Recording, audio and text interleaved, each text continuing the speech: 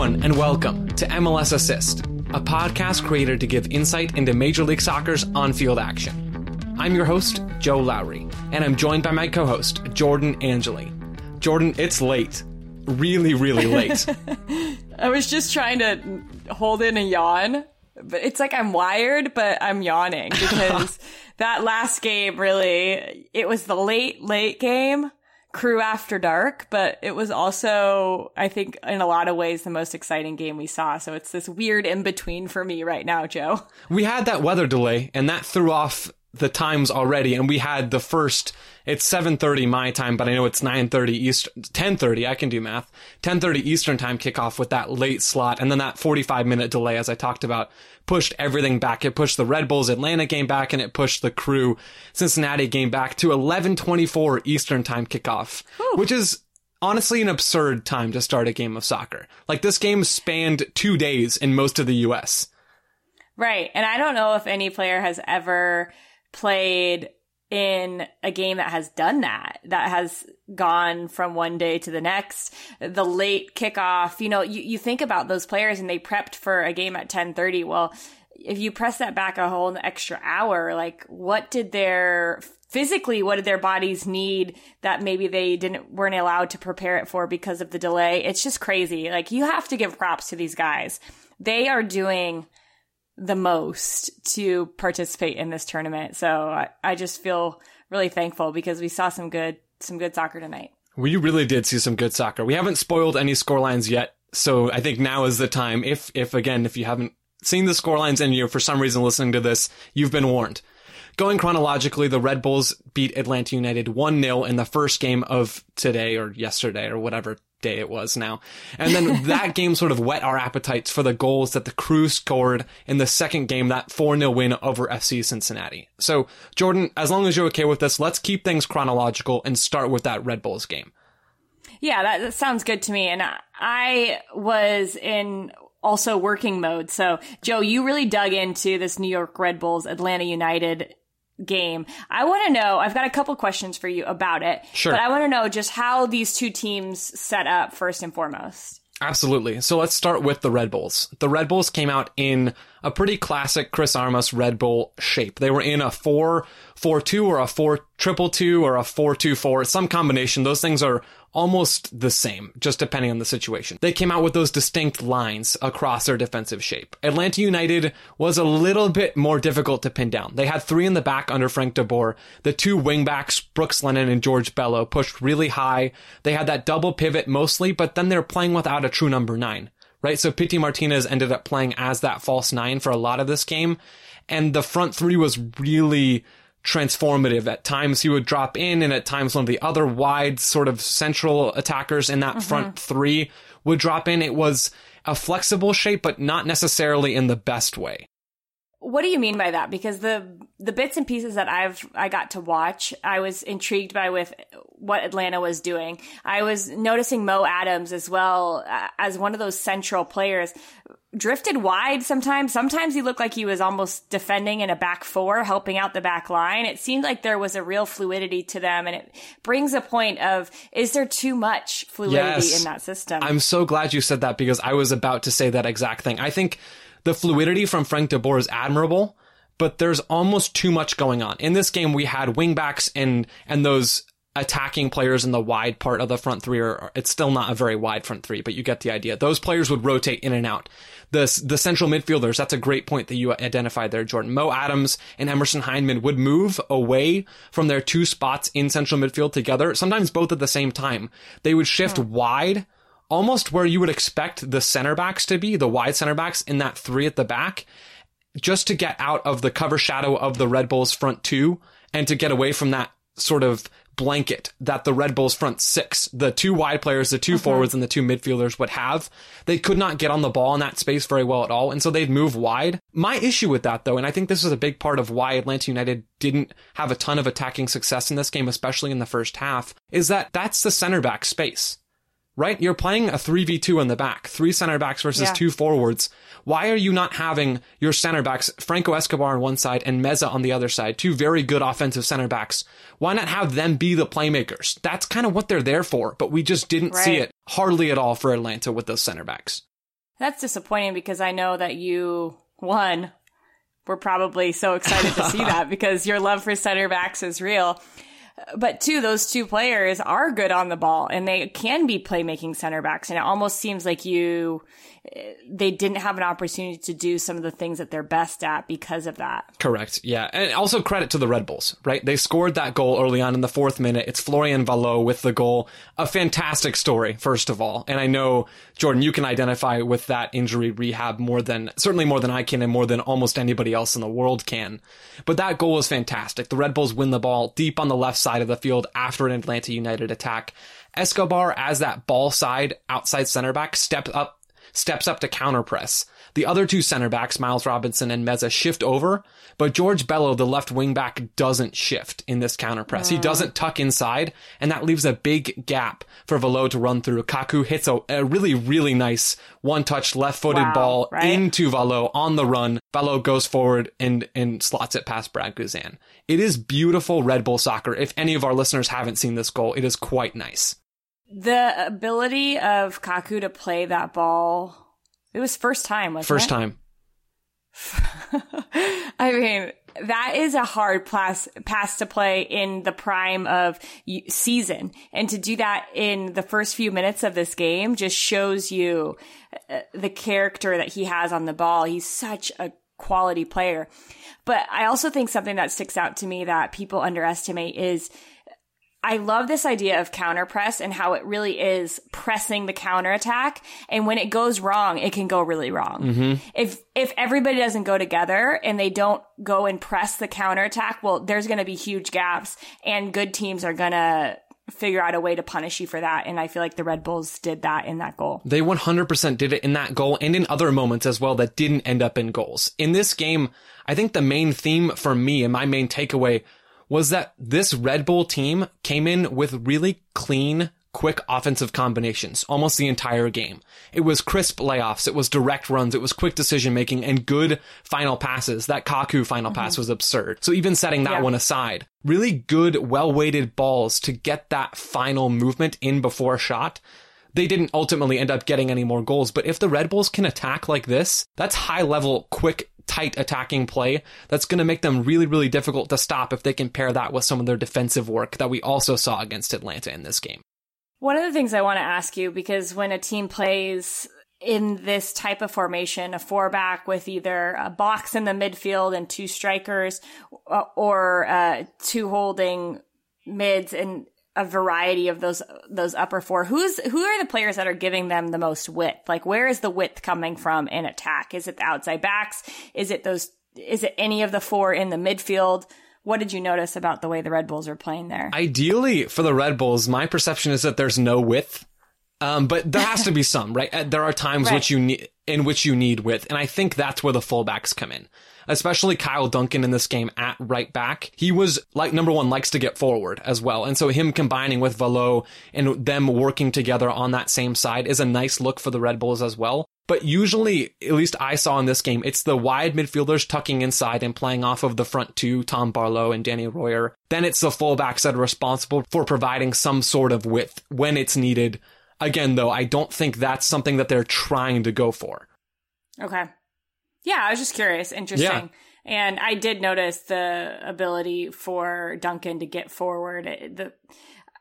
I was getting prepped for the Columbus Crew game and I was trying to do all my work there and seeing glimpses of it. And it seemed like the Red Bulls were attacking with some promise down the right-hand side. Yeah. One quick note on Atlanta before we move on to the second game of this episode. Atlanta did not show well in the first half. They really struggled. They couldn't stop the Red Bulls' attack and they couldn't really generate attacks of their own. But they did look better, at least in my estimation, with Ezequiel Barco on the field and with an actual number 9 in Adam John. Partly, I think, because the game was waning and the Red Bulls were content to sit deep, so Atlanta naturally pushed forward, but they looked more comfortable with Barco on the field because I think he still is their best player. So with a 9 as a reference point to sort of have the rest of the off-ball movements to move around him, and with Barco in the lineup, if we see those changes for a future group stage matchup, expect Atlanta to look better than they did in this game. And how can Barco be the best young player of the tournament, Joe, if he's not playing all the minutes? That's a great point. That is a great point. Hey. He needs to get on the field, Frank. Okay, Jordan, we went through New York's 1-0 win over Atlanta United. Now we've got the goal fest, right? You were at the Crew Stadium for this match, even though they weren't playing there. We had some beautiful goals in this game, and I saw you tweet about it. Give me your thoughts. Yeah, it's going to take a while for me to get over that free kick goal, and we'll go through it. But I think what was interesting to me, Joe, is if you watched the first 5 minutes of the game, you would have said, wow, FC Cincinnati is the better team. Yep. You know why I think this is because FC Cincinnati know exactly who the Crew are. Everybody knows exactly who the Crew is, right? They've had film to watch. They know Caleb Porter. So they could prepare for that. And then they could come out and say, nobody knows what we're going to do. And so I think for those first 5 minutes, they got on the ball and they started to play. And I think that the two holding mids for the Crew didn't do a good enough job of, they stepped too high to defend in pockets of the field, like in the middle of the field. So then there was such a big gap in front of the back line that it caused problems for the Crew. And once they sorted that, it was unfortunately after that Vito Wormgor injury, which I hope he is okay because that looked brutal. It was a switch there. I think that the Crew adjusted, and from there it was just like FC Cincinnati couldn't touch the ball. We hear about FC Cincinnati being bad a lot. We hear about them not performing well, and we see it too, but we rarely, if ever, get an explanation as to why they're so bad, other than they don't have an identity and they don't have, a style of play. But what does that mean, right? Those are all really generic terms. And so I sort of watch this game through the lens of, what do Cincinnati do and why are they bad? And I think I have at least a partial explanation. Okay, I think we would love to hear this because I have something of my own, but I am curious. I didn't watch it with that lens, and I want to know what that lens told you. So that lens gave me this partial explanation, as I said. So my reasoning for FC Cincinnati's poor performance tonight was their weird attempt at man marking, especially on the first two goals. Yes. Okay. I think we're on the same page, so you can cut in at any point in time. I'm going to use the two goals as example points here because, number one, we got to talk about these nice goals from Columbus. And number two, they do serve this overall point. So, first goal for the Crew comes in the 26th minute. FC Cincinnati is back defending in their own half. Haris Medunjanin is on Lucas Zelarayan. That's because they're sort of, at least semi-man marking. Midfielder, that's the defensive midfielder for Cincinnati, on the attacking midfielder for the Columbus Crew. That's a natural matchup. So Medunjanin is on Zelarayan with FC Cincinnati's man-oriented midfield defending. Jonathan Mensah is carrying the ball forward from right center back. Zelarayan makes a run back towards him to create separation from Medunjanin. Mensah plays him the ball, Zelarayan receives it, turns, and blows right past Medunjanin. Eventually, Frankie Amaya has to come over and foul him, which leads to that free kick that Zelarayan scores from a ridiculous angle with his right foot. But that's the man marking, letting Haris Medunjanin down and letting all of Cincinnati down, because that's not a favorable matchup at all. That's interesting that you said it was Medunjanin, because right before the goal got scored, I thought Frankie Amaya was man marking Zelarayan. That just speaks to our point? Right. And Zelarayan started drifting to the left, and I saw Amaya start drifting to the left, or to his right, following Zelarayan. And I was like, oh, he's man marking. So then when the foul happened, it actually didn't surprise me, because I was like, Amaya wasn't in a good spot. He lost his mark, and now he's like, oh my gosh, my mark is going to score. I'm supposed to be marking this guy, right? So then there's like a try hard moment. But that's interesting. I guess I didn't notice it was so full, the whole midfield. I thought it was more of a one-on-one matchup. I think it was not across the entire field, but there were moments when it was fullbacks on wingers and wingers on fullbacks in the three-man midfield versus the other three-man midfield. Cincinnati structured it specifically in this game to have their midfield in particular matched up against Artur, against Nagbe, and against Zelarayan. We saw something similar on the next goal, but in a little bit of a different spot on the field. So it's the 30th minute. Darlington Nagbe plays the ball to Mukhtar, who plays it to Zardes for the goal. That's the overall picture here. But if we zoom in a little bit, it's Saad Abdul Salam, the right back for Cincinnati, who's stepping into midfield, and he looks a bit confused about whether he's supposed to be man-marking Mukhtar, who's that winger on his side. It's a left-sided attacking midfielder for Columbus. He doesn't doesn't know what to do, and he ends up sort of half-heartedly keeping an eye on Mukhtar before backpedaling and trying to cover Zardes off the ball, but it's way too late. The decision took way too long. He doesn't know what to do, which is not specifically his fault necessarily, but he doesn't know where to go. Mukhtar plays the ball into Zardes and he finishes, and it's 2-0. And at that point, the game is really over.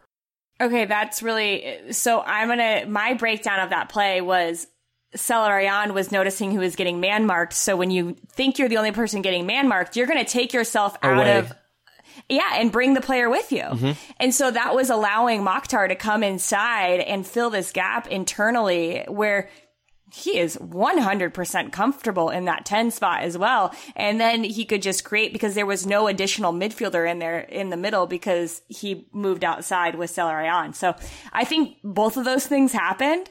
It's just really interesting that we broke that down differently. In different ways. Yeah. But so the overall point here, I think, though, is valid. It's that Cincinnati is trying out this sort of man marking most of the time, but sometimes it also looks like they're just in a 4-1-4-1 zonal block, which really isn't good. It's really a little bit confusing to see what they're doing, partially because it doesn't seem like Cincinnati has the personnel to do that. Yeah. And I feel like that is a really hard thing to implement because a lot of players don't play that way. That's not how you're taught how to play a lot of the times. So if you're trying to come in as a new coach, maybe this is something he brought. Maybe it's not. Maybe this is something that they're holding over. But that wouldn't be like my way to win a team over and say, hey, this is how we're going to defend. I just met you guys. Yeah, first game under Stam, and that's a bit of a rough introduction. I do think I'd have to go back and check. I think Cincinnati have been doing this in the past, and I just haven't put the puzzle together in my head, because I've always looked at this midfield and been wondering, what is this? Why does it look so strange? Why are the players in places where they shouldn't be? Like, why is Medunjanin off way across the field where I wouldn't expect a central defensive midfielder to be? And I think this is the reason why we've seen Cincinnati get picked apart so much. Yeah. Also, though, credit to Columbus, right? I don't want to just talk about Cincinnati. This isn't just Cincinnati is bad, and this is why. Columbus also, the way they move the ball is so purposeful and so fun to watch and so intentional with every pass to move the ball forward. It genuinely is a thing of beauty. Yeah, Columbus nearly doubled the passes that Cincinnati had tonight with over 600 passes. And if you watch the game, you're not surprised by that number because they do. And there were moments of real lull, and they weren't upset about that, right? Like, it didn't change the way that they were going to attack. There was actually a point where I felt like Nagbe on the ball just stopped. And this is what is really interesting about Darlington Nagbe is he is so good at reading and playing off a change of pace. So he stops on the ball, and he's the metronome, right? I talked about it. He keeps the pace for this team. And when he stops on the ball, everybody else is still kind of moving, but then the defense starts to shift towards him, and he'll spin out, and he gets out in a jiff and beats a player, and then they're off the other side. I think that they handled the different types of pressure from Cincinnati well, and they set the pace. They absolutely set the pace. Nagbe as the metronome, Artur also with a lot of technical ability and ability to drop back and play in any space on the field, really. He can drop between the center backs or push high up the field to create in the final third. And Celarayán as well. The free kick goal, the assist, I mean, so many moments from him and Zardes and from him and the midfielders that makes me think that this Columbus Crew spine, the attacking spine, might be the best in MLS. Oh, wow, Joe. We haven't seen everybody play yet. I like that, though. It's a little early. Fun to watch. It's early. It is so fun to watch, though. And I think maybe I'm still on the high, but those guys are undeniably good. Yeah. From my perspective, I can't say I'm not happy with the result, right? And working for the Columbus Crew, I am very happy with the result. But I think if you look at this, FC Cincinnati team seemed defeated. Mm-hmm. And I think that when you look at this game, you're going to take a lot of positives out of it, but you're also going to know, okay, these two other teams that we talked about earlier, well, they, one, are now looking at the Crew and saying, okay, we got to up our game a little bit, right? And two, they want to do better than they did before. So I think that the competition in these next couple games will definitely be increased, but it's hard to deny just how much a game can change when you have a player who draws so much attention. There was times when Celerayán dribbled out of a place where he had 4 or 5 players on him. It's ridiculous. And when you're talking about, you could talk about tactics, right? But like, that is a tactic, is one, draw players, defensive players into him, and then somebody has to be open or you're going to get fouled. And that's what happened for the first goal. And, it opens things up. His goal was phenomenal, but his assist, the way it dropped in to Zardes' foot, like perfectly, he didn't even have to try. It was beautiful.